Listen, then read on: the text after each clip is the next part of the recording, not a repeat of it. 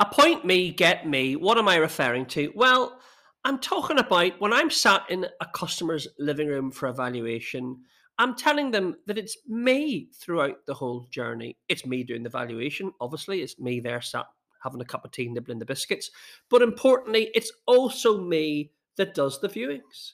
And I tell you what, Mrs. Smith, it's also me that does the fun bit, the offer negotiation, and gives you feedback after each and every viewing.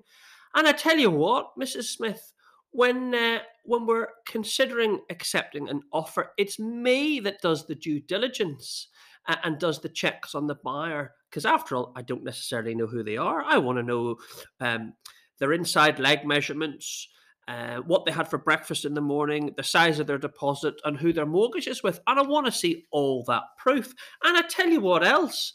You also have me holding your hand the whole way to completion. And I tell you what else, if you don't live in the property, and I've got the keys, it'll be me that meets with the surveyor and the mortgage from the mortgage lender.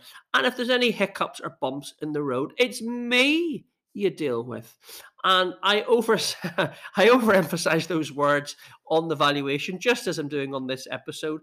The reason being, it's I want to make it hard hitting that I believe when you're appointing an agent, it doesn't matter whose name above the door, whether it's Billy Big Balls Estates or Cowboy Estate Agents or Savills or Knight Frank.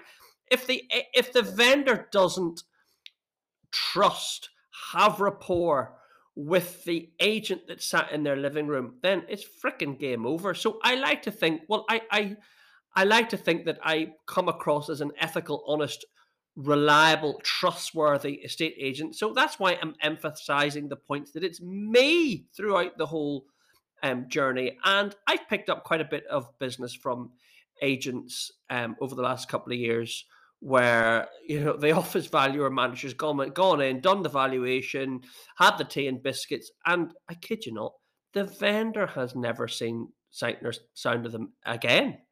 They've disappeared. It's like 4, 5, 6 months later.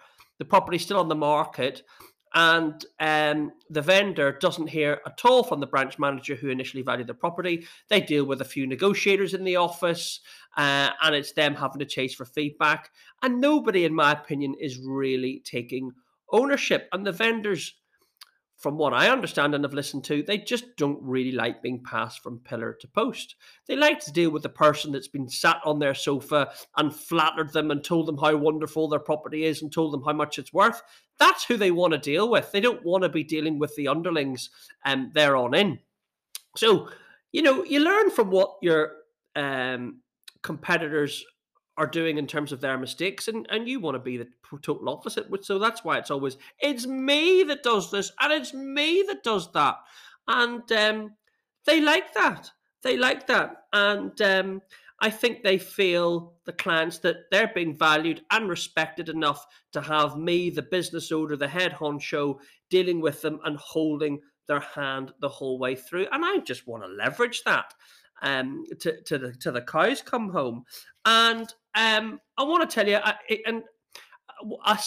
there's been several light bulb moments on this over the years, but I remember when I was at Purple Bricks, and when it came to doing the viewings, a particular client, we didn't do the viewings. We were too busy to do the viewings. We outsourced the viewings.